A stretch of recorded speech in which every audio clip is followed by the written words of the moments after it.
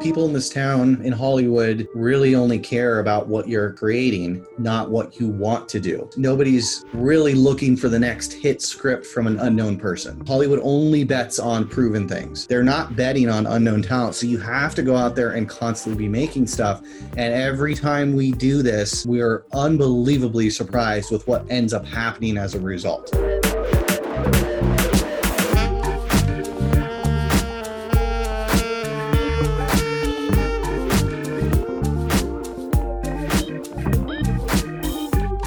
This is the Act One podcast.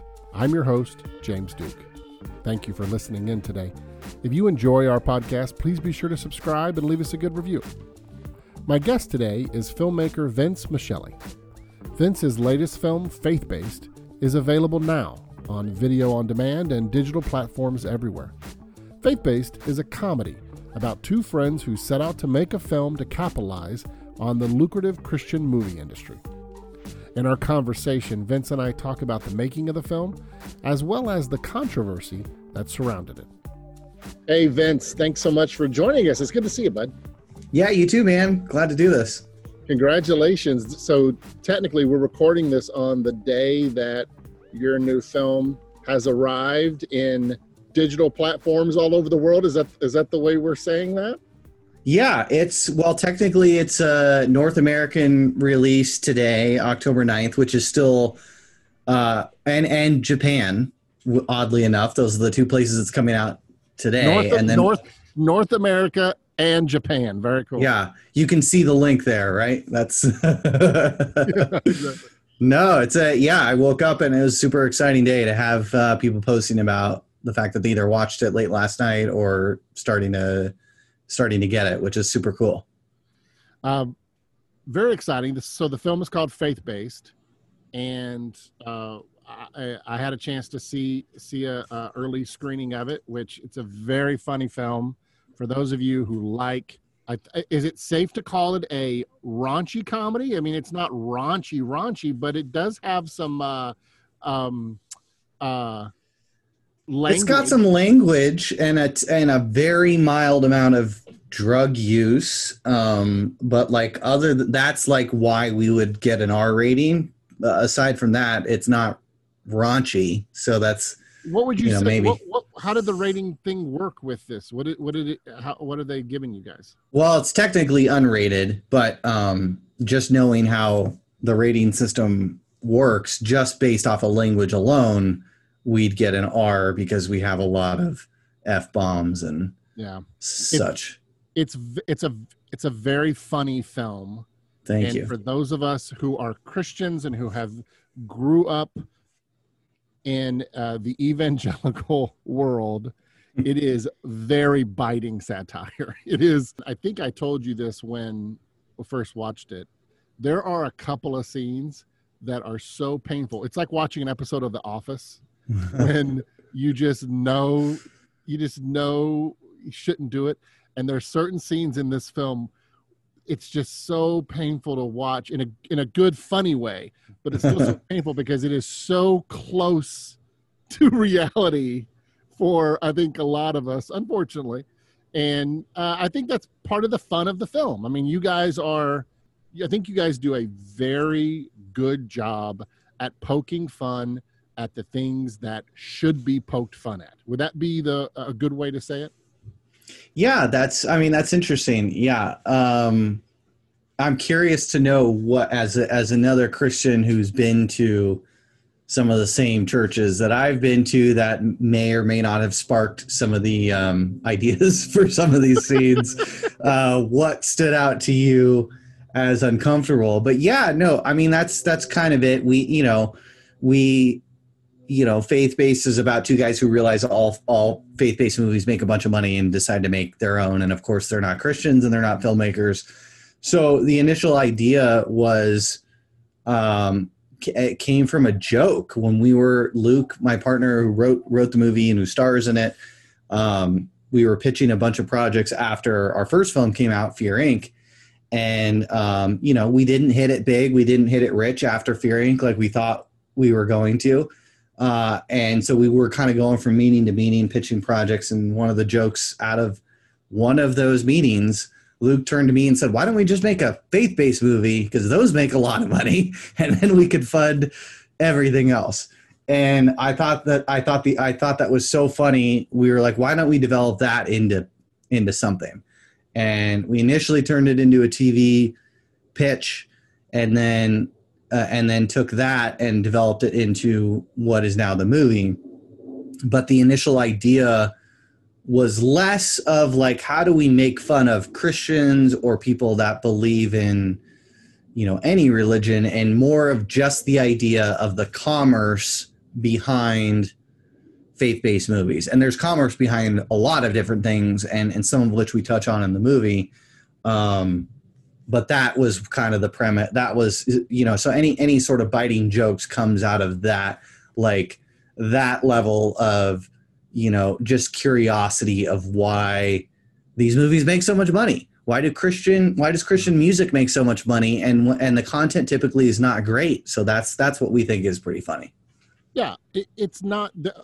Let me be clear to anybody who's listening.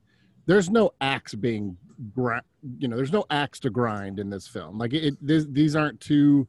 This isn't a bunch of people who are saying, "Hey, let's go attack people of faith." So it is a means to an end to your overall story of these two lovable losers who are trying to figure out what to do with their lives, and you actually do something that's quite beautiful. I'm not going to give anything away, but one of these lovable losers actually begins to experience things that's quite beautiful. Like you actually see a little bit of a transition or a transformation in his character, which is really nice. But before we get into a little bit of the story of the film, I want to go back to just a little bit of this. It's out today, so people can. So where can people, as soon as they finish listening to this podcast, where can they watch the film? So Faith-Based is available anywhere you can rent or buy a movie on VOD. So the list is like endless, but you can get it on iTunes, Amazon, Google Play, YouTube, Vudu, Redbox, Digital, Comcast, DirecTV, all those places. It's sort of hit the swath of all of those. So it's available on all those places. And yeah, if you want to see it, hopefully you go check it out. And is it playing in any theaters that are open or any drive-in theaters? Is it playing in any of those opportunities? Yeah. So we had an interesting situation, this year for a lot of people has been pretty kind of a bummer, just with COVID and everything else that's going on. We premiered at the beginning of the year and in person before all this went down, and had a whole year of festivals planned that we were going to go to, and all of that got canceled. And then we still got a distribution deal, which was great. And we sort of signed our deal back in April or May, right as this stuff was all starting. And the deal was theatrical. So we had a theatrical deal, but because, things are still pretty bad, we pulled our theatrical because we didn't want to, there are some theaters open in the country, and we could have done it, but we were like, I think it's going to be a loss because it's 25% capacity at these theaters, and we don't want to be a part of pushing people to go into unsafe environments to see our movie. So we pulled it. But the nice thing is these VOD outlets are still honoring that placement. So when you release a movie on VOD, if it's a theatrical, they'll put it in a different category that says either in theaters or whatever. And so we still have that, which is great, but you can't go see it in a theater. And in the meantime, we're talking to drive-in bookers right now, trying to see if there's some fun rollout we can do there. We didn't want to push our VOD date since it was already in the works. So it's out now on VOD, and then we may do some fun, cool drive-in experience, but, we'll see how that goes because all that stuff costs money and gets complicated. Yeah, it costs money. Yeah, I'm curious, people. So some people listening to this might not fully understand the whole idea of P&A, of print and advertising, but you actually have to pay for what theaters play in there. It used to be an actual film reel, right? And now it's a digital, it's like a hard drive, right? Or something that you have to ship to all these theaters for them to play. And you have to pay for that. And so in a sense, you know, so you save a little bit of money of not having to ship it all over the country. But because of COVID, it's weird. It's almost like reverse. So you come out on VOD first, and then now look at possibility of maybe getting into the theater on the back end of things. It's such a weird time, and you found yourself releasing a film in the midst of this. Mm-hmm. And I wonder if you could just talk a little bit about your own kind of what you went through personally as a filmmaker, releasing a film in this time, because it must have been challenging. There's had to have been highs and lows when you found out you weren't going to be able to, this film you worked incredibly hard on, you're not going to be able to sit in a movie theater with 500 other people and watch it with them. I mean, you mentioned I think you guys premiered it, was it the Santa Barbara Film Festival? So yeah. So you do it early on a few times, but you know what I'm saying? Like the idea of sitting in a movie theater with family and friends and even strangers, listening them to laugh. I mean, it's a comedy. You want people to feel. So kind of, have you had to go through a little bit of a mourning process? Oh yeah, absolutely. Yeah. I mean, look, there are positives and negatives to the way this year happened for independent filmmakers like myself. And the negative is, of course, since I was a kid, I've wanted a film that I directed to be released in theaters and to be able to go to a theater opening night and see people waiting in line, or see the poster outside or the name on the marquee, you know, all that stuff I've wanted to experience since I was a kid. And our first film didn't get any theatrical. It went straight to VOD. And I've produced a couple projects that had kind of lingering limited theatrical releases. So this Faith Base was going to be the first movie that I directed that was going to be in theaters. And so I had a moment the beginning of the year thinking, this is it. I finally get to go do that. And then, you know, a couple months into the pandemic, we're realizing that's not going to be the case, most likely not going to be the case. Because back in April and May, we had no idea how long this thing was going to be going, right? So we still had a little bit of a lingering hope there. And yeah, it's a bummer, man. It's a big bummer because, you know, that's an exciting thing, and it is a comedy, and it's a lot different seeing somebody's tweet or Instagram story about your movie than it is to feel the vibe in a room. There's just no way to replace that. Yeah. But right. Having said that, I feel like the playing field for filmmakers has completely been leveled this year. So we are now one of 5 or 6 movies that are being released anywhere in the country today. So that's a completely different situation. Whereas if we were back in normal situation, we'd be one of 20 or 30 movies being released and buried at the bottom of the list because we're a tiny independent film. No matter who's in the movie, we just don't have the ad dollars to get ourselves up the charts where every other studio movie is going to be. So the fact that a lot of these studio movies are spending so much money on or have spent so much money on their movies, and they keep pushing their release dates, has left a wide open window for independent filmmakers to come out with their movies. So that's the positive, is now if you go on to iTunes or Amazon or whatever, we're like in the top 10 of a lot of categories because of the fact that, you know, nothing else is coming out, let alone comedies. So we're like, in terms of a comedy, we're the only thing out right now, that's exciting to be any filmmaker that release a movie and to be the one. If you want to see something funny and new this weekend, Faith Base is whether you want to see a movie like ours or not, Faith Base is your only choice. So that's cool. That's really cool to be able to be in that position. Yeah, you're the comedy that instead of potentially a couple of 100,000 people would have access to in theaters and a limited release, you're now the comedy that 100 million people have access to through all these platforms.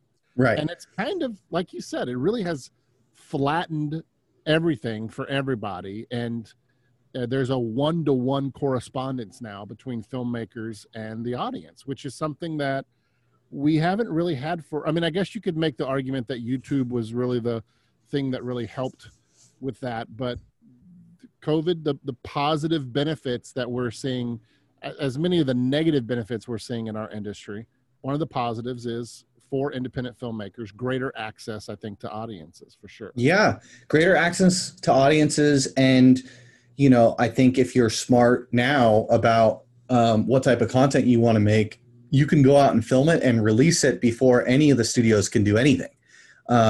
Because that's like, you know, the studios aren't going to release a $200 million Marvel movie when their only way to make money is VOD. They just won't. So you're not competing with that anymore. And they're not going to put their movies in drive-ins, as we've seen with some of the studio movies that have tried that. It's like you can't make, you know, $500,000 or $1 million a weekend for Tenet is awful. $500,000 to $1 million or anywhere around that for a movie like Faith-Based is amazing. So that's the difference now, is now we have, you know, the ability to sort of go direct to consumer and not have to spend $30 million marketing, you know, a movie that was shot for under $1 million. And that's exciting because our movie would never be in the top category. You know, everyone's at home. So if you want to rent a movie right now, the only way you really are going to see about that movie is what's on the screen of your Apple TV or your Roku or whatever you're renting your movie off of. And the fact that we're up there with everything else is like, that's cool. And any independent filmmaker has that access now. Yeah, absolutely. So let's talk a little bit about the film, which, like I said before at the beginning, it's a very funny film, very irreverent, and a fantastic cast. Thanks. And yeah. So you directed the film. Did you also produce it? I did. Yeah. Okay. Yeah. I directed and produced. And so talk a little bit about the process of getting this film going. Yeah. Well, like I said before, we had initially developed it into a TV pitch, which was kind of just an outline and some ideas sketched out for a full season. So the way that I work with my business partner, Luke, is typically doesn't go write something in a vacuum and then come to me and say, hey, do you want to make this? Usually it's conversations before he'll even touch the page. A lot of conversations. And so Faith-Based was no different. When we were talking about, the initial thing was at the beginning of 2019, end of 2018, beginning of 2019, we wanted to go make something. And we were like, what do we have that's going to cost us the least amount of money that we can just greenlight ourselves? And the TV pitch for Faith-Based was that idea. So we sat down, Luke, myself, and Tanner, the other producer on the movie, sat down multiple times and went through the outline, and we started, you know, boarding scenes up on a cork board and going through that whole process. Before Luke even started writing, we basically knew the entire outline of the movie, and the initial thought was, let's just write an outline and then we're going to go improv this whole thing and do it mockumentary style and see what we get. And then that outline turned into a first draft of the script, and we liked the first draft enough that we were like, let's just keep working on this and get this into a place where we're happy, and then we can still improv on set. So that's kind of how that process worked. But that process started in January of 2019. I think Luke cranked out the first draft in mid-February of 2019. We did a few more drafts, did a couple table reads, went through that whole process. And then, so that whole thing we're developing together. And then we started shooting end of April 2019. So it was really fast. Yeah, that's really fast. Wow. Very fast to go from literally nothing on a page to shooting the movie in 4 months, 4.5 months. Is that typical for you guys, or was this the exception? No, that was the exception, again, because the idea was, let's not spend a year in development on a script. The idea was, what do we have that we can go shoot? So let's put something together really quickly. And because of the concept of the movie being so like close to our hearts in terms of like what we grew up with and characters that we know, Luke being a version of himself and Tanner being a version of himself, and all of us growing up in different versions of this background and being in the church world and knowing these movies, it came together. The script came together pretty easily in that respect, because it was like, we were just tossing out jokes that you know, when we were developing it, we were tossing out jokes that we just came to us, and we're like, great, we're going with that. Great, we're going with that. And it was like, it came together really fast. And yeah, so the picture, the locked script that we went with was pretty close to what we shot, although the order of things we kind of changed around, and the mockumentary aspect of the movie, which is we did some interviews while we were shooting, aren't as scripted. But yeah, I mean, from top to bottom, it's essentially the same thing. And then we changed the ending and did some of those things after we shot, just based off of like screening and stuff. But yeah. Let's nerd out a little bit for the fellow independent Let's do it. I love nerding out. Independent filmmakers out there.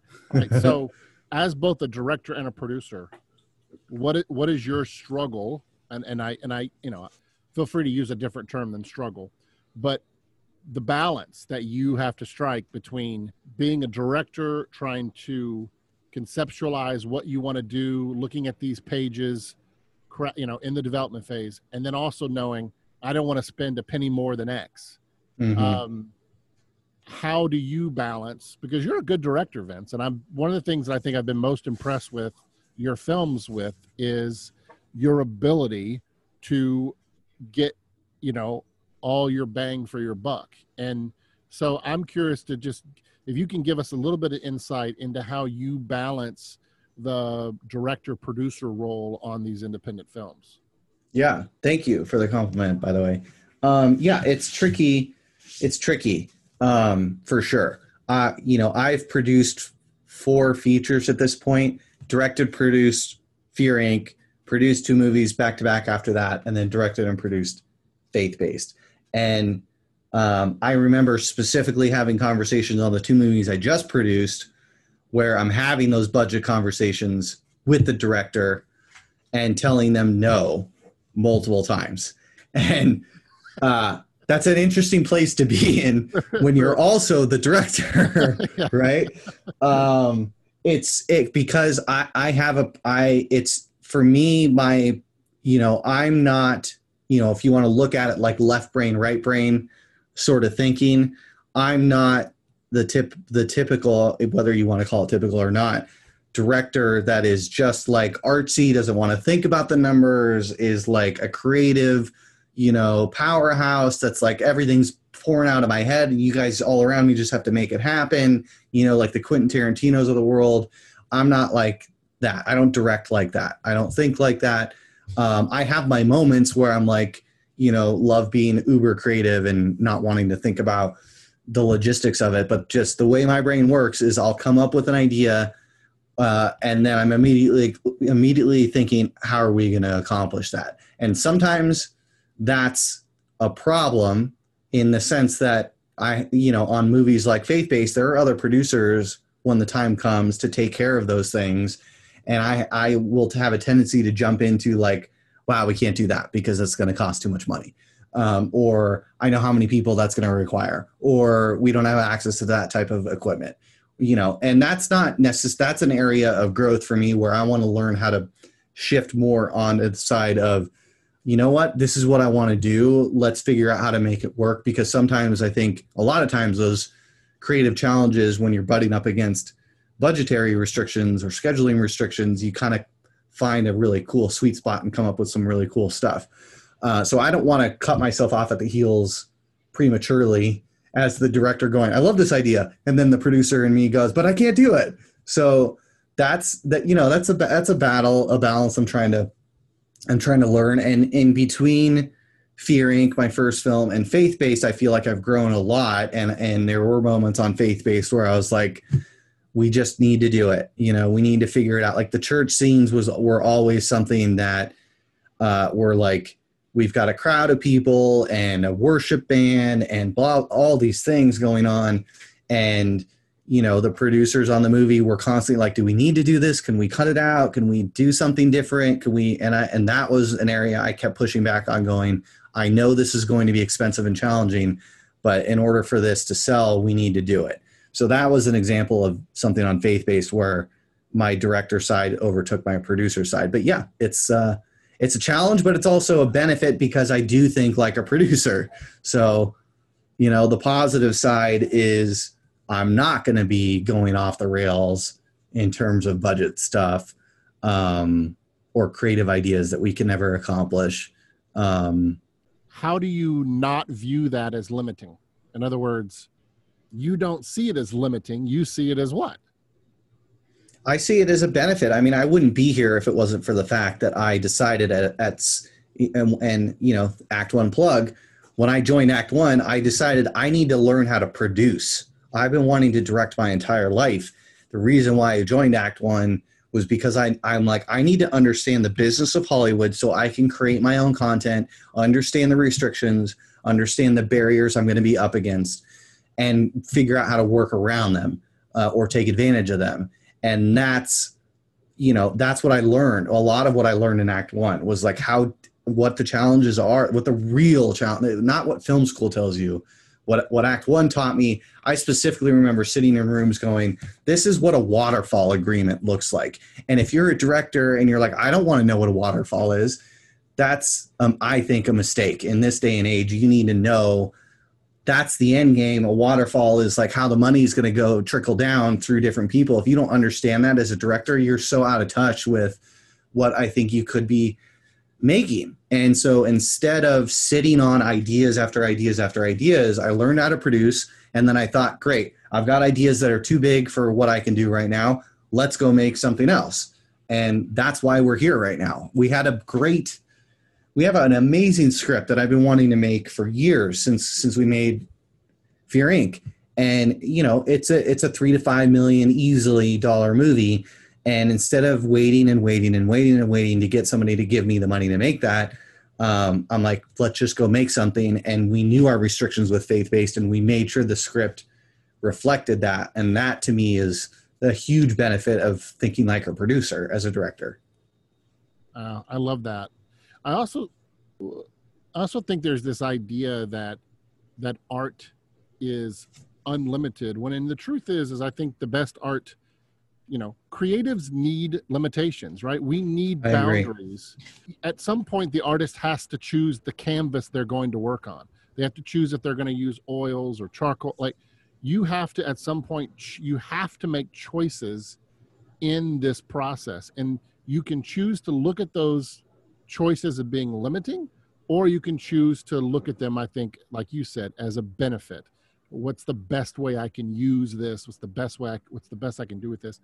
And so a lot of it, I think, is approaching it with the mentality of what I can do versus what I can't do. And I think that's the big difference I see from a lot of the difference between people who are releasing films and the people who are still sitting around talking about the films they want to make. Yeah. You know what I'm saying? Like, it's true. Just being honest with you, a lot of people aren't doing this because they think it has to be exactly what it is in their minds before they do it. And I can't think of a single project that's ever been exactly. No, right? Never. It doesn't matter if you're J.J. Abrams doing the last Star Wars movie. He has restrictions. It's like, come on, everybody is going to be told, no matter what the budget is, you can't do this. At some point on any project, multiple points on any project, you're going to be told no. So it doesn't matter if you have all the money in the world or no money, you're going to be faced with restrictions. And I do agree with you. I think having boundaries is incredibly helpful when you're a creative, because then you know what your playground is, and you know where you can't go outside of, and that's very, very helpful. And I agree with you. I've tried to get passion projects off the ground, even with other directors and writers in the past several years. And those are hard conversations to have, where it's like, you know, you go around the horn and no one's chomping at the bit to finance the project. And then the conversation inevitably gets to, okay, you want to make this, we're going to have to cut the budget in half, or in whatever the budget is, you're going to have to cut it way down. And usually that conversation ends with them saying, I don't want to do that. And none of those movies have been made yet. And so, and it doesn't mean you have to like chomp your vision in half and not like do the movie you want to make. I think you have to just realize, as a filmmaker, if you have a project that you've got a very specific vision for, and you know you can't do it for a certain amount, there's no reason you can't keep that project and set it aside, and then develop something else that you can go make for cheaper that will then help get that more expensive thing made. Or cut the budget of that other thing down and try to figure out how to make it happen. Because if you're just sitting on a script, no one's waiting for you or your project. Unfortunately, I was naive and thought, I was going to walk into Hollywood and people were going to be banging down my door to direct their stuff. And that just doesn't happen. So you gotta make your own content, and it's, the industry is tough and the market for films is very, very challenging. So you kind of have to carve your own path. And the only way you can do that is to constantly be pumping out content, and as cheaply as you can, because even tiny budget movies don't make their money back nowadays. It's not the same. We were told Fear Inc. was a very small budget movie that we made in 2016, and we struggled to recoup investors' money on that movie, and it was well under $1 million, and it's a horror comedy, and it should have, when we first started talking about it, it was like, this is a shoo-in. By the time we distributed it, it was like, oh, now there's too many horrors, and it's the market's too diluted. And so we were chasing an industry that was changing on us and didn't care that we were making a horror comedy. And then we were told after it was distributed, oh, if you made this 3 years before, this thing would have made $5 million and you guys would be rich right now. We're like, come on. So it's just like, you just got to go make it. Yeah. Right. But that's it. That's the industry. It's like, they don't care about your little movie. Just go make the thing that you want to make and do it as cheaply as possible. And don't be precious about the thing. It's got to look exactly like this. It's like, well, it can, but you may never get to do that. So yes, don't be precious. That's a good way of putting it. Yeah, and by the way, for those who haven't seen Fear Inc., we could talk a little bit about that a little bit later. It's a good little film. Let's go back a little bit on your career, because you, as a director, you have found yourself in the comedy genre. You guys started out doing some Funny or Die stuff, right? That's how you kind of got going. Yeah. I directed a lot of shorts before I got involved with Funny or Die, and a couple of them did really well in the festival circuit. And again, being a naive young filmmaker, I thought, well, I've got, one film in particular got into like 50 different film festivals. It won a bunch of awards. I'm like, great, that's it. Then who's going to hire me to direct my first feature? And that never happened. So then this was in 2010, 11. And then I realized the new place at that time to show your content was Funny or Die. Was like, that's the place that you show, that was like the number one place for comedy videos in the world between 2010 and like 2015, maybe, before Facebook took that away. And so I started doing sketches, which is just a bunch of shorts, essentially, for Funny or Die. And the first few started off as we would just make them independently and send them to Funny or Die. And Funny or Die would put them on their homepage. And anytime you get a video on their homepage, you'd immediately get a couple 100,000 views on your video, no matter what it was. And so we did a number of those, and then we sold a series to them. And we did that. And so, that was like, we really beefed up our sort of comedic sensibilities doing a bunch of those sketches for next to nothing. We didn't get paid for any of them, really. But it helped us get Fear Inc. made, because we had built, every time you do a video, you work with somebody you've never worked with before, or you cast somebody you've never cast in your project, or you meet an agent, or you, whatever it is. And after you do a bunch of those, you start to have a big enough Rolodex that you're like, I think we could parlay this into a feature. And so that's kind of the initial, like, how we got to Fear Inc. What makes you so comfortable in comedy, would you say? Like, what is it about comedy that you enjoy directing and enjoy creating? Yeah, I've always been a fan of consuming comedy, because I think if you can make somebody laugh, I feel like you have a better chance at connecting with them at a different level in your story.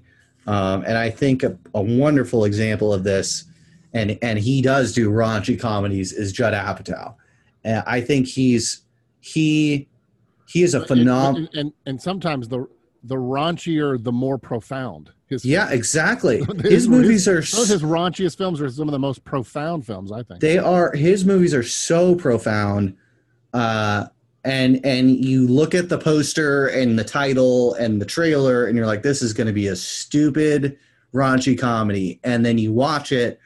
Almost every one of his movies, if not all of them, have such a deeper message and have such real characters that, like, as I got older, that was sort of where I, really, really sunk my teeth into, like, this is what I want to do. I like telling weird, off the wall stories. I like genre blends. I like telling stories about, characters that maybe, people wouldn't know too much about, or have lifestyles you don't know too much about. And so comedy, I think, is an easy entry point into that.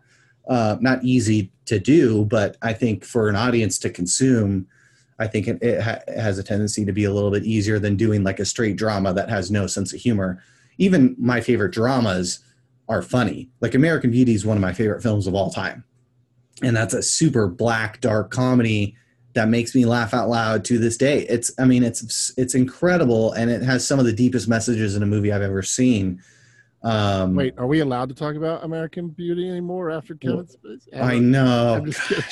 Isn't that terrible? Like, such a bummer. Are we allowed to watch Usual Suspects anymore? Yeah, Usual Suspects is up there too. And that's got a great sense of humor for two reasons. Bryan Singer and Kevin Spacey. Yeah, that's right. I forgot. It's a double dipper there. Yeah, I know it sucks every time I watch it now, since all that stuff. It really is. It's sad.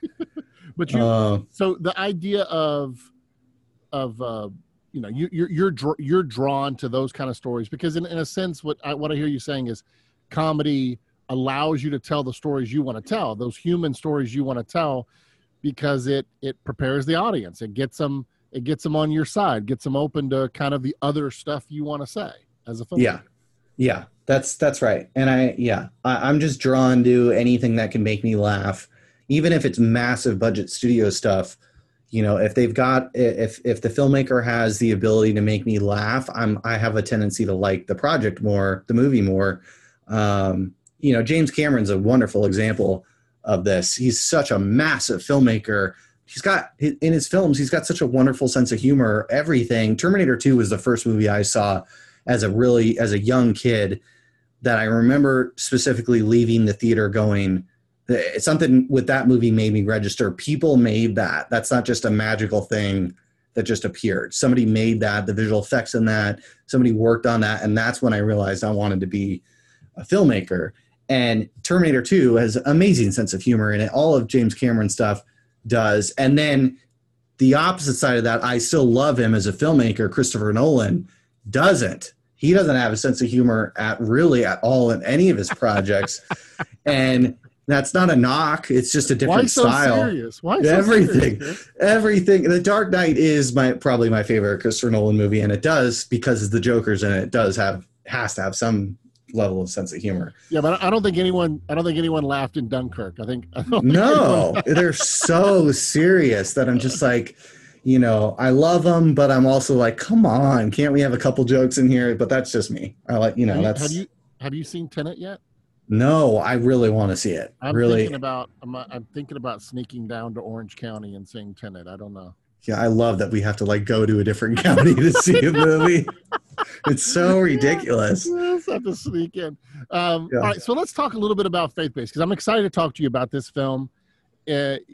First of all, like I was saying earlier, wicked sense of humor. The story actually is very sweet, and I think you guys do a really good job in the film of kind of fleshing out these two bumbling idiots. They're not as superficial as they start out to be in the film. You guys do a nice job of kind of fleshing them out. And so let's go ahead and start with where you guys ended up starting, which is this weird situation you found yourself in, where you had just started making the film, right? And you put something out and all of a sudden there's controversy around your little film. All of a sudden you're being attacked. Talk a little bit about, for people who don't know, tell everyone what happened to you guys. Yeah, sure. Well, I think you mentioned at one point, you said, you said something about making fun of the faith-based film industry is sort of like the backdrop. And that's what we like to say about this movie, and even how we went into developing the movie is we wanted to tell a story really that's about friendship and finding your purpose. That's really what faith-based is about. It's not a movie making fun of Christians. It's a movie that, among many other things, it makes fun of what we would call the subculture of evangelical Christianity. Right. That's and one even of the many that's things. even that's like, a B plot of the movie, because the A plot is right. So knowing that, though, and getting into pre-production and starting to cast the movie, we show up to first day of shooting, and like we do on all of our projects, and this is a tip for independent filmmakers, sidebar real quick, is to always leverage press on your projects and to try and get your projects written up in the trades any way you can. Because that is how a lot of the industry will find out about you as a filmmaker, is if you're written up in the Hollywood Reporter or Deadline or The Wrap or whatever. So that's a tactic for us on every movie. Day one of shooting, and it's also a good boost for the people working on your film. So the first day of shooting faith-based, we had a Hollywood Reporter article go out that basically told the log line of the movie that the filmmakers who did Fear Inc. are doing a new movie called Faith-Based, and explained the basic premise, and that's it. And that was super exciting, because we were in the middle of shooting and the thing went live, and all the crew was so excited, and that's kind of one of the reasons why we do that too.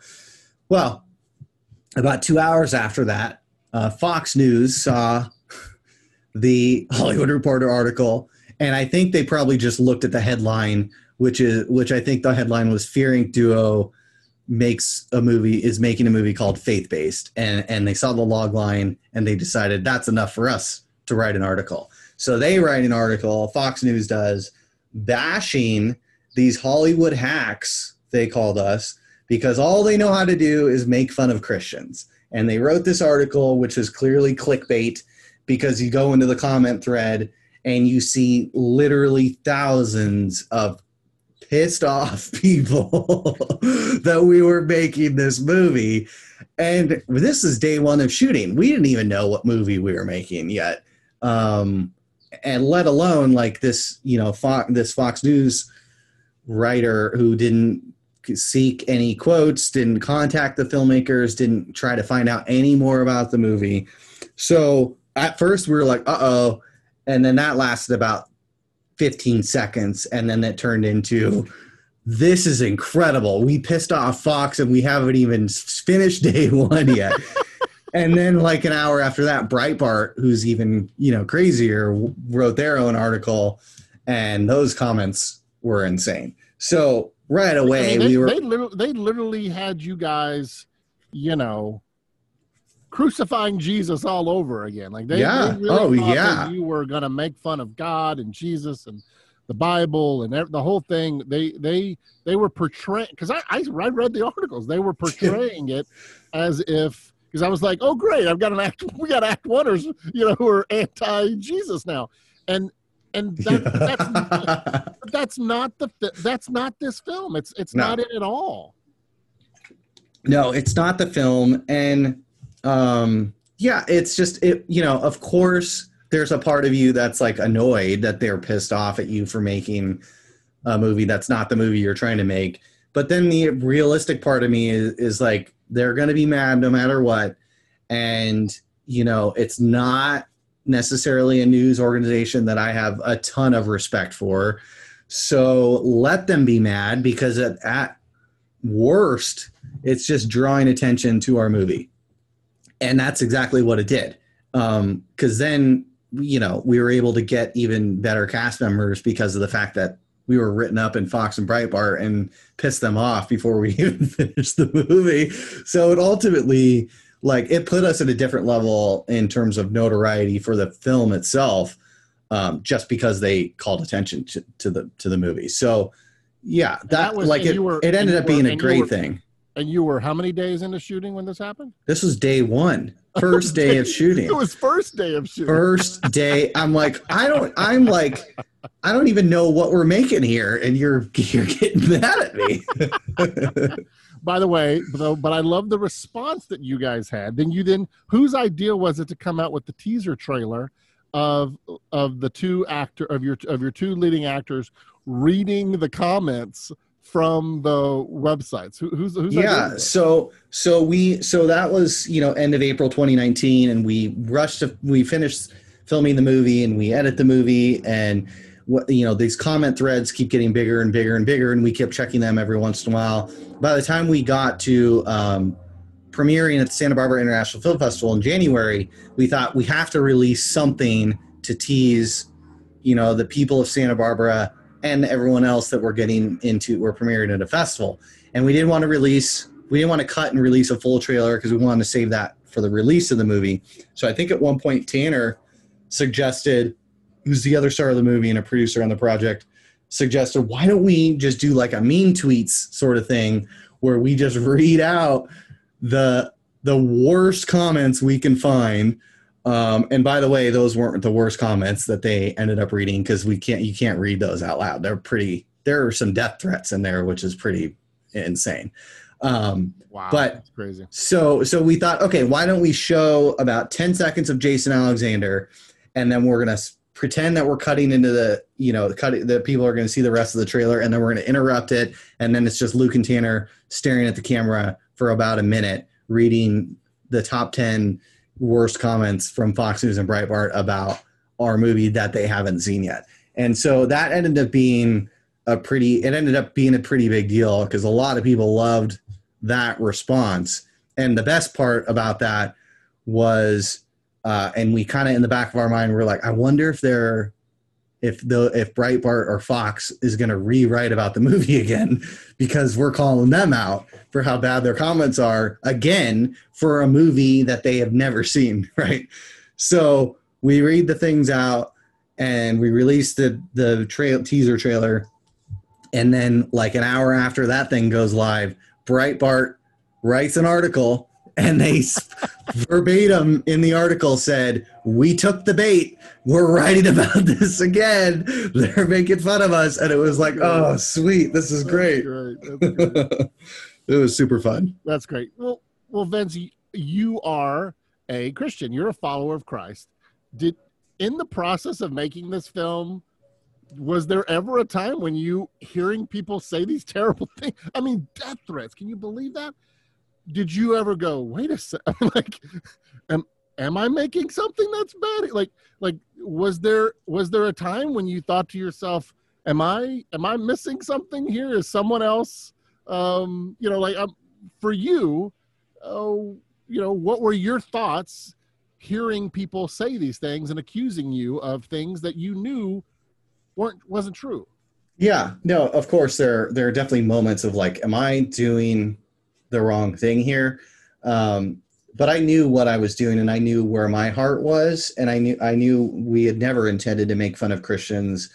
And I knew, and so I kept going back to this idea that, like, I think what the story we're trying to tell is ultimately more positive than the headlines would say that it is. But yeah, I had multiple conversations with Krista, my wife, about this, and she was always such an amazing sounding board. She's like, what are you talking about? If you're pissing off, extreme Christians, you're probably doing the right thing. And, because that's what, Jesus pissed off a lot of religious people, and not that I would ever compare what we're doing to that, but it's like, at least you're in the same ballpark if you're pissing off people that, shouldn't be pissed off and are clearly, I think for me, the moment where I'm like, oh, I'm okay, is when my mother-in-law who lives in Kansas, my wife grew up in the Bible Belt and grew up with this whole world. And part of this conversation making this movie was like, what are, all of your family members in Kansas going to think? When my mother-in-law responded to those articles and said, how could they say those things if they haven't seen the movie? And I thought, okay, that's a Christian who understands that this isn't the right way to respond. That's sort of my litmus test of like, we're not doing anything wrong here. And then, being a part of a faith community and small groups and stuff like that while I'm making this movie, it was a constant conversation, and it was always 100% support. We shot at the church that I was a part of. We, had some of them in the movie. My in-laws came from Kansas and they're in a couple scenes of the movie. So, ultimately it was like I had the support of other Christians, and it was at that point, it was never a question. It was like, I feel like this is what I should be doing. What would you say? What do you want people to know about your faith and about what's portrayed in this film? What do you want them to walk away with after watching this? That's a good question.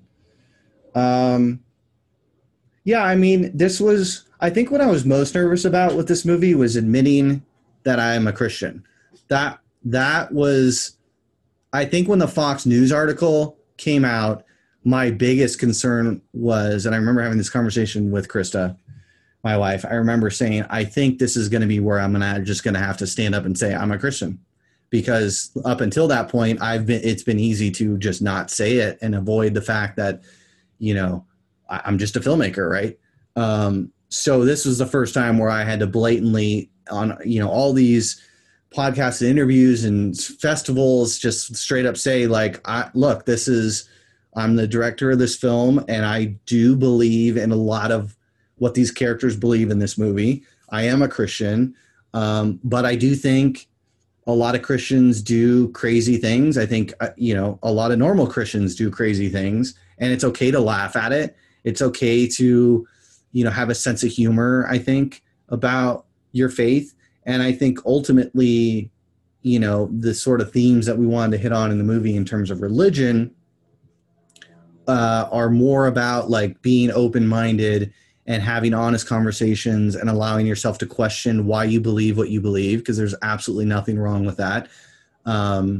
You should be thoughtful about your faith, and you should have questions. And if anyone tells you otherwise, they're wrong. You should absolutely feel compelled to ask as many questions as you want about what you believe, because some of it is weird and crazy and out there.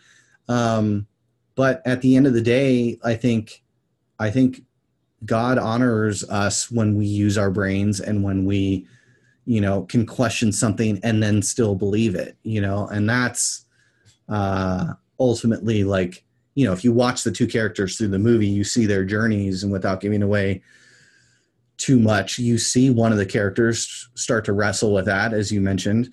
And one of the characters wrestles with it in a different way. And I think those are the conversations that I wish Christians were okay having more of, because I don't necessarily feel like that.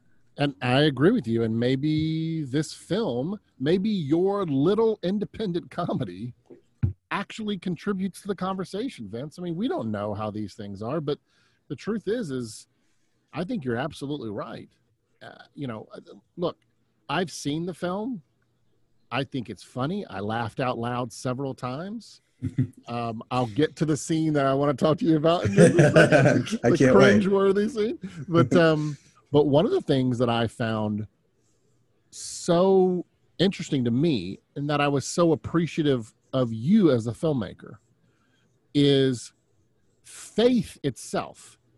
Specifically, obviously, because it's a Christian church, it's Christians in the film. So it's specifically the Christian faith is not mocked, and in many ways it's revered, and the characters that hold to a true faith in the film are some of the most humble, heroic, interesting.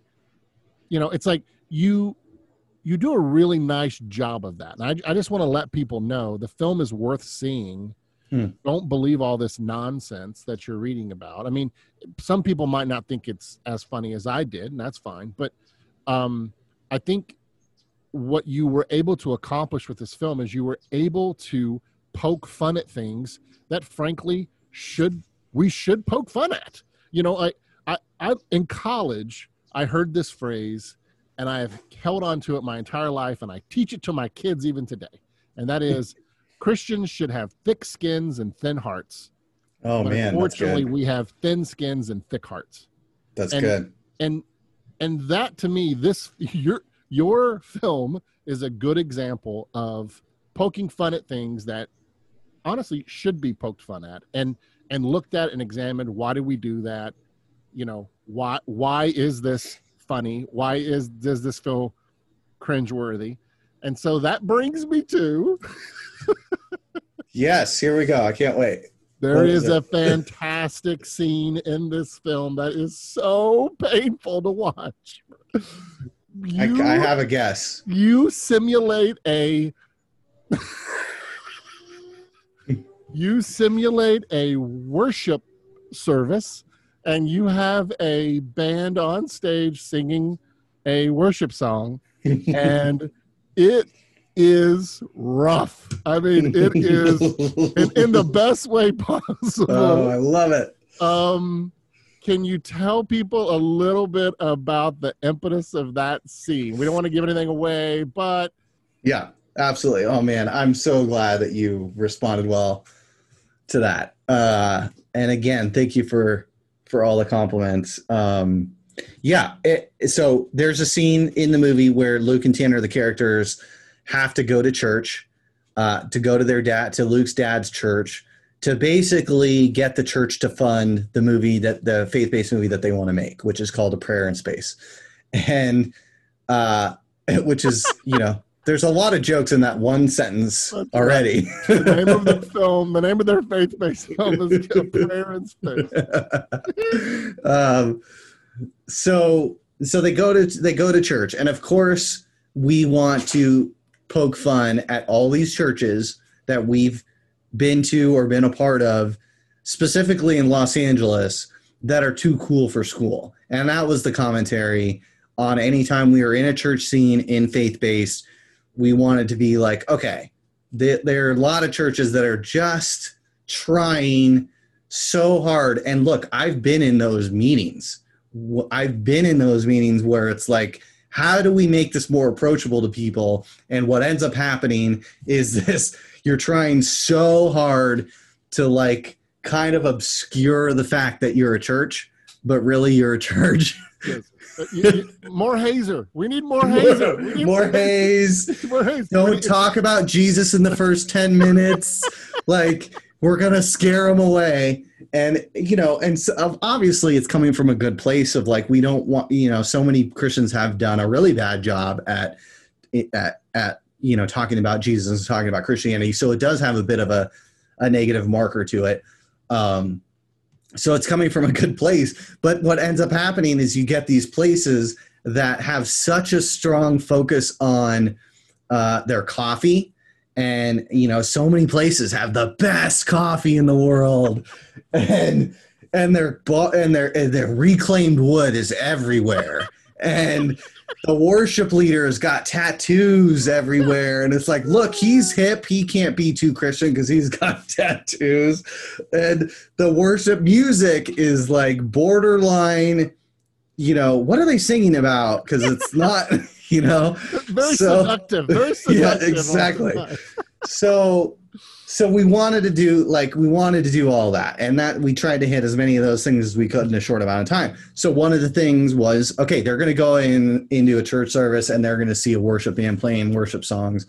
And so our initial thought was, okay, can we license like a Hillsong or a Bethel song and that every Christian's going to know, and non-Christians are going to be like, oh, we wanted the song to be good, like good in quality. And then we thought, well, this is an opportunity for another joke. And luckily, Luke's brother-in-law, his name is Ryan Harrison. He runs and is a part of a comedy troupe in LA called Lost Moon Radio. And their comedy is all irreverent, all insanely hilarious. And we went to Ryan, and Luke asked him, he's like, look, we've got this scene. And he's a musician. Will you write something that feels like for the first 45 seconds is a normal Christian song that you would hear at one of these churches? And at about 45 seconds in, you hear a line that's like, wait, what? And that was it. And then we sent him music from Mosaic. We sent him music from Bethel. We sent him music videos from Hillsong. That's like, look, this is the look. This is what the band leaders look like. This is what they sing about. And that was it. And then about a week later, he just recorded 3 songs on his phone and sent them to us. And one of those songs was I Hung a Cross. And that's the song that we chose to use in the movie. And it's probably my favorite scene in the movie. And we released yesterday the full music video for it leading up to the release of the movie. Yeah. So it's like a concert music video. Yeah. So when we shot the scene, we essentially shot it like a music video. So we cut out that of the movie and did the full length song. Cause in the movie, it's only about a minute and a half. So the music videos, the full 3.5 minutes of the song. So if they want to get a feel of the comedy in this film, they can just go to YouTube and look up I Hung a Cross. You could just look up I Hung a Cross, faith-based movie or whatever, and it'll show up. Let's talk a little bit let's nerd out a little bit now for the independent filmmakers, because you guys had a specific strategy with this film to go out. You have 2 leading roles in the film that they're in almost every scene. And then what you did is and for people to know, your producing and writing partner, Luke, he's an actor. And so, excuse me, him and the other producer, Tannen, they're the 2 stars of the film. And then you guys had a very strategic plan of filling out the rest of the cast with very familiar, recognizable faces in the comedy world, the acting world.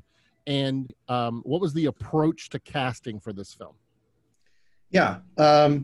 So we've made a couple movies over the last few years, and we've come to understand that the value of your film really boils down to who's in it.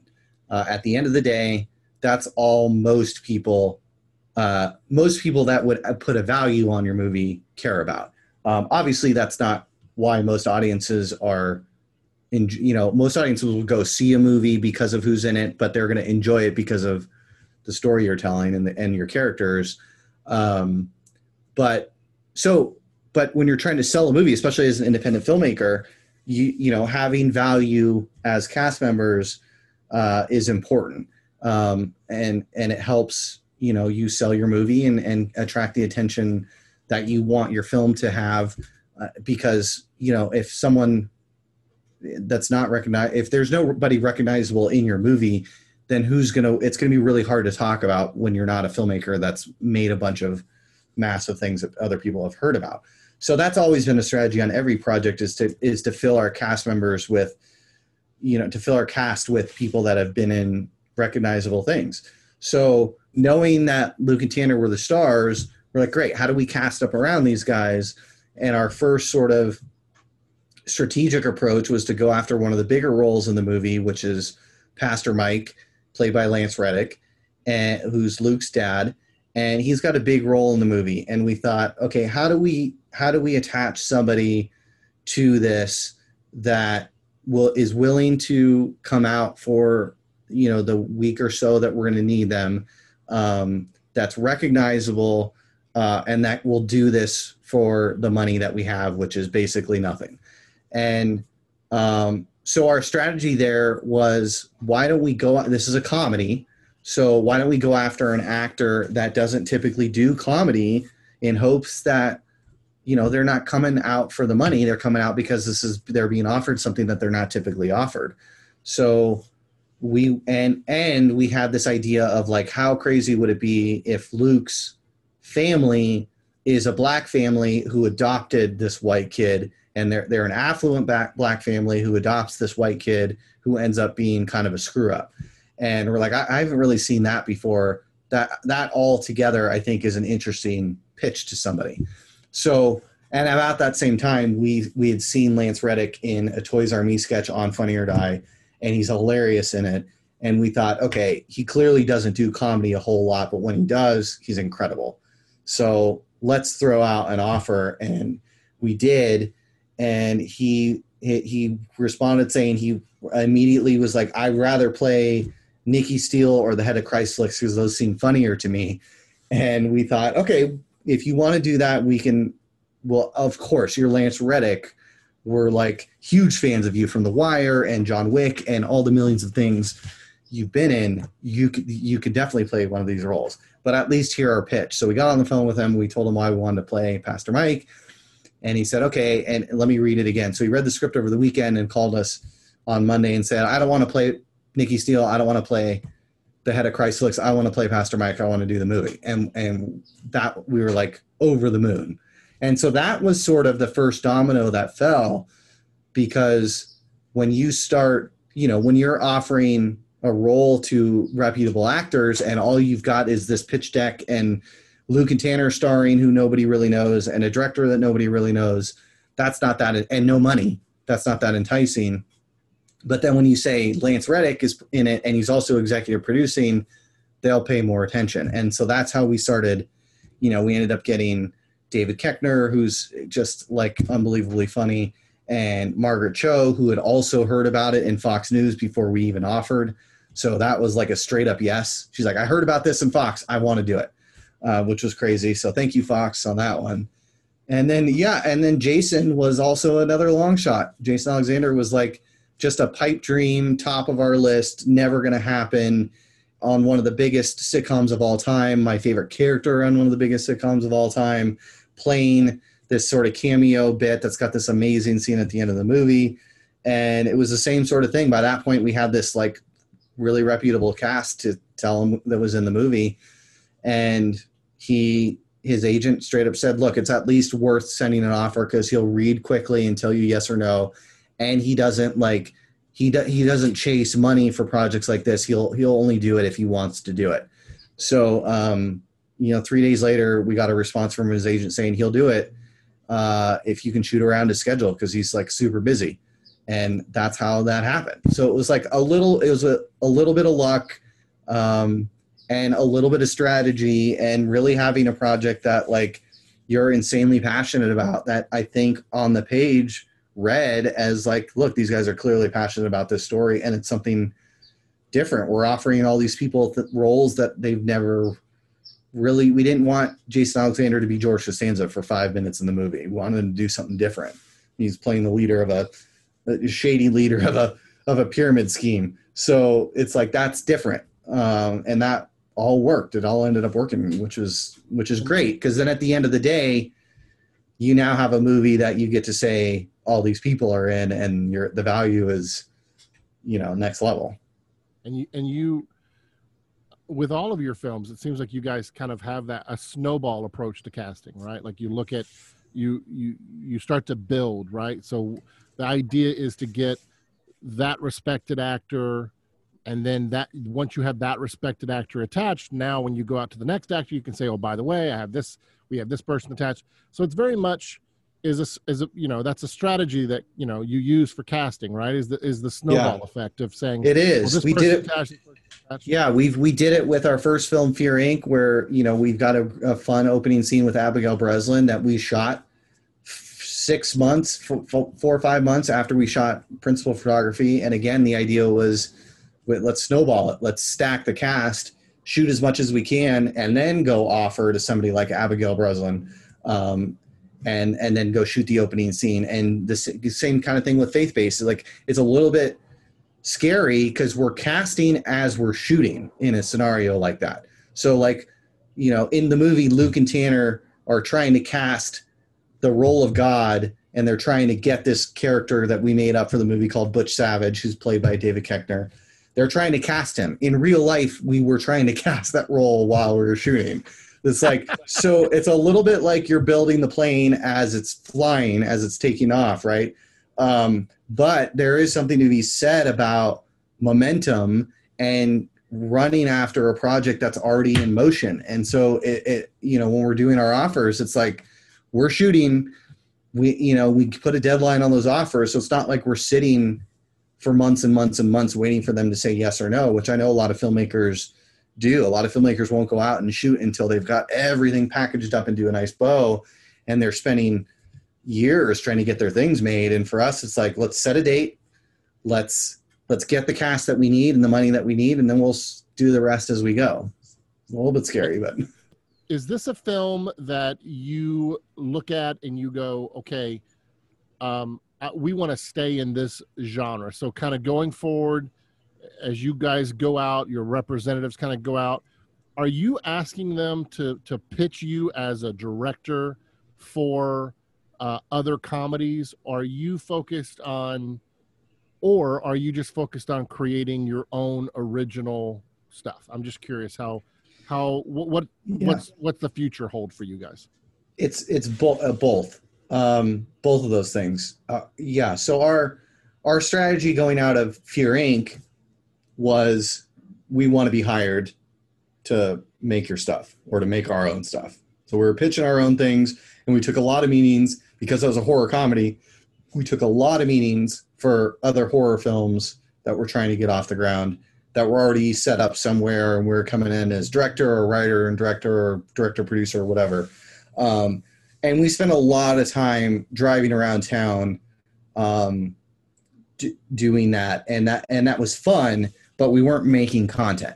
So, so we want to always be making content, and so we already have our next thing that we're like, we want to start shooting in January, February of 2020. Like, we already have, the script is already either final draft or close to final draft. It's like we've been developing it this whole time, knowing that Faith-Based was coming out, and we want to use the momentum of Faith-Based to help cast this thing and get that made. That's always probably going to be our plan, is to just go make stuff, even if it's run and gun, no money, just because we love making content. But we've always got in the back of our mind our managers and agents who always get sent our stuff and understand that's the way we work. But also they want to get paid, and they want to get, elevate our status and get budgets to be a little bit bigger and higher caliber, and not have to dance around so many things to get your thing made. So that's always a, part of it. And hopefully Faith-Based will lead to more meetings and more opportunities. We sold a couple shows going out of Fear Inc. So I'm hoping that, now the difference now is we have 10 or 15 different things that are like, we know are ready, as opposed to Fear Inc. We were kind of like, we had no idea what to expect going out of that movie. We were kind of scrambling, trying to get stuff together. And now we've got plenty of stuff that, whether it's meetings or we go make our own thing, we're ready for it. It just, at the end of the day, we want to be creating content, and we don't want to be hung up by someone telling us when we can go do it. This is something, you're hitting on something really crucial that we try to talk to act oneers about a lot. And that is, there's a simple kind of rule, which is, in this business, an axiom, if you will, and that is work begets work, begets work, begets work. In other words, get out there and just make stuff, do stuff, take the job, take the opportunity, get in the room, get on the set, meeting people. I just find way too many people who keep sitting around, kind of like we were talking about earlier, waiting for the perfect thing to happen, waiting for all the stars to align, that whole thing. And I just, whenever someone asks me, should I take the job?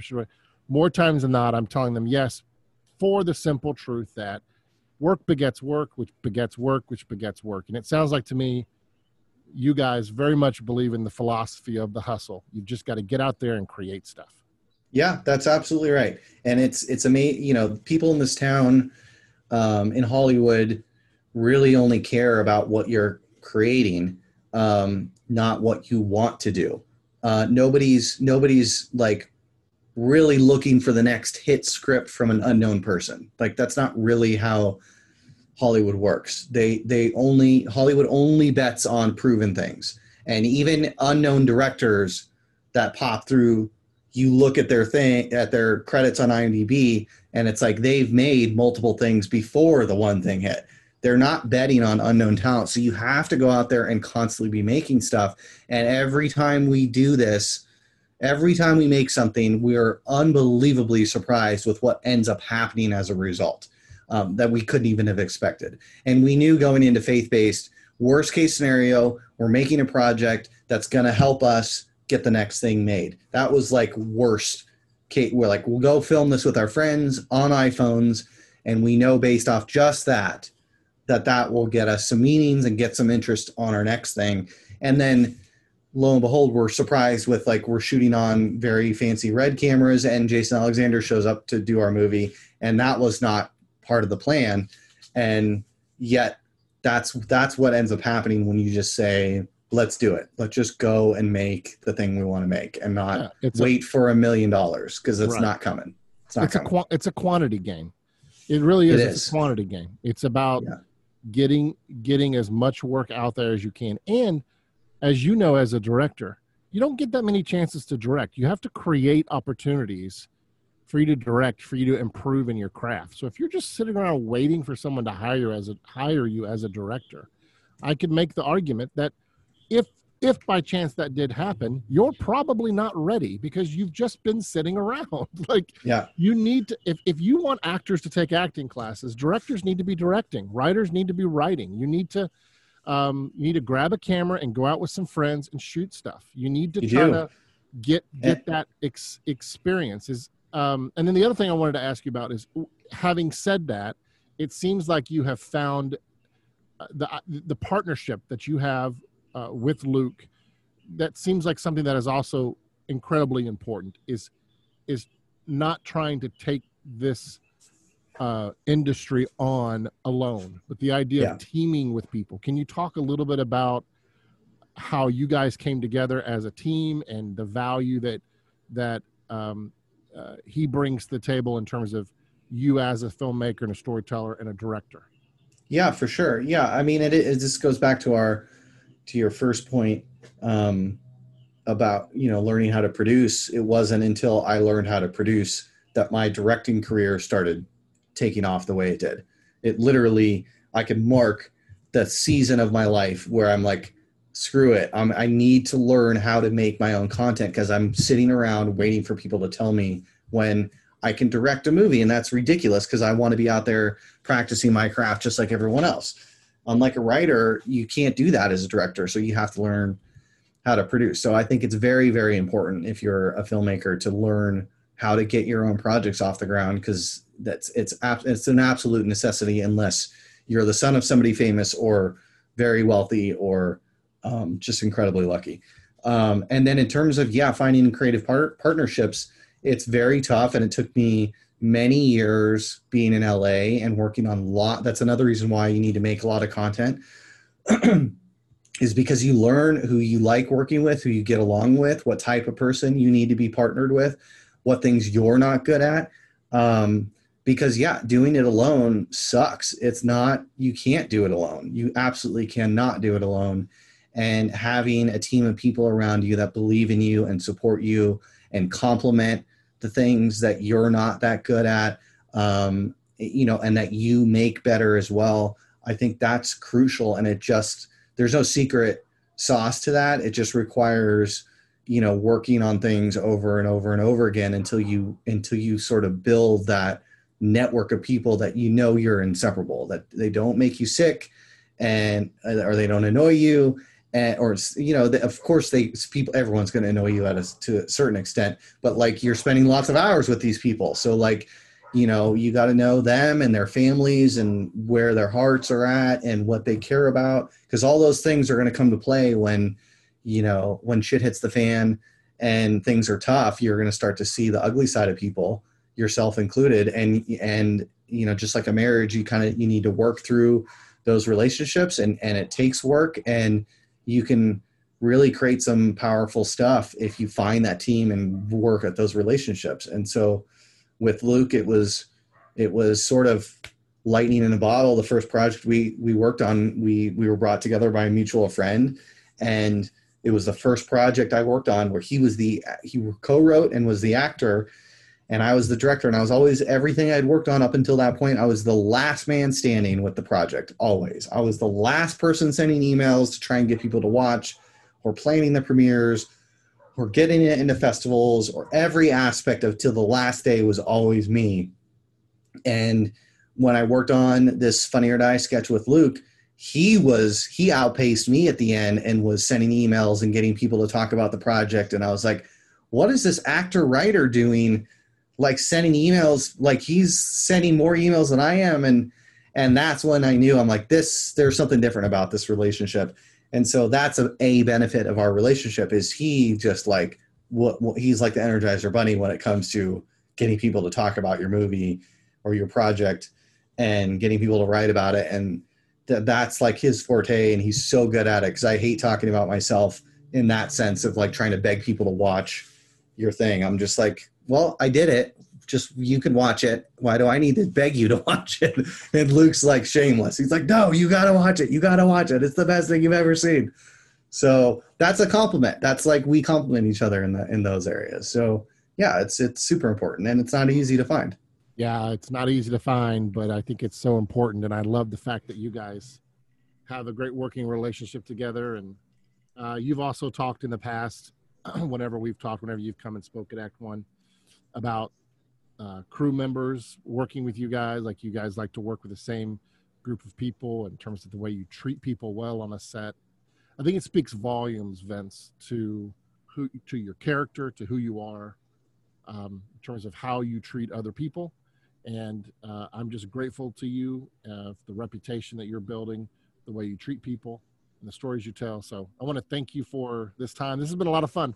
It's been great. Yeah, it's been a lot of fun. It is a lot of fun. And I thank you, Jimmy. It's like, it's so awesome to talk to you. Every time I do anything Act One related, I will drop whatever I have, because it's so much fun to try and give back. Like, Act One gave me so much when I went through it. And it's such a great program. I'm so glad you're running it, because you weren't running it when I went through it. And I've known you for a while, and it's so cool seeing somebody with such a great heart constantly, pumping that energy and time into a program like this, because it's incredible. So yeah, it's a joy to do this. Thank you, my friend. And Faith-Based is the film, and you can see it right now. Anywhere you turn on your TV and find new movies, you should be able to find it. Vince, we end our podcast by praying for our guests. Would it be okay if I prayed for you right now? Absolutely. Thank you. Heavenly Father, thank you so much for today, this beautiful day. And so great that we could just spend some time talking with Vince. He's such a great guy. I'm so grateful to him. God, I just want to pray right now that you would bless Vince. You would bless his life. God, I pray specifically for his marriage and his family. God, I pray you would bless the relationship he has with his wife and kids. I pray for, God, just that you would watch over them, watch over his business relationships. Thank you for his partnership with Luke and all the other wonderful people that he works with, and at Lone Suspect. And God, I just ask right now that you would just watch over Vince and just be with him. God, I pray for this film. We pray that the people would laugh and like Vince and I were saying, possibly even have good conversation afterwards about what it says, about what it means to be human. And we're just thanks for this time. Thanks for this day. And thankful for Vince, and just pray a blessing upon him. Pray this in Jesus' name, and your promises we stand. Amen. Thanks for listening to the Act One podcast, celebrating over 20 years as the premier training program for Christians in Hollywood. Act One is a Christian community of entertainment industry professionals who train and equip storytellers to create works of truth, goodness, and beauty. To financially support the mission of Act One, or to learn more about our programs, visit us online at actoneprogram.com.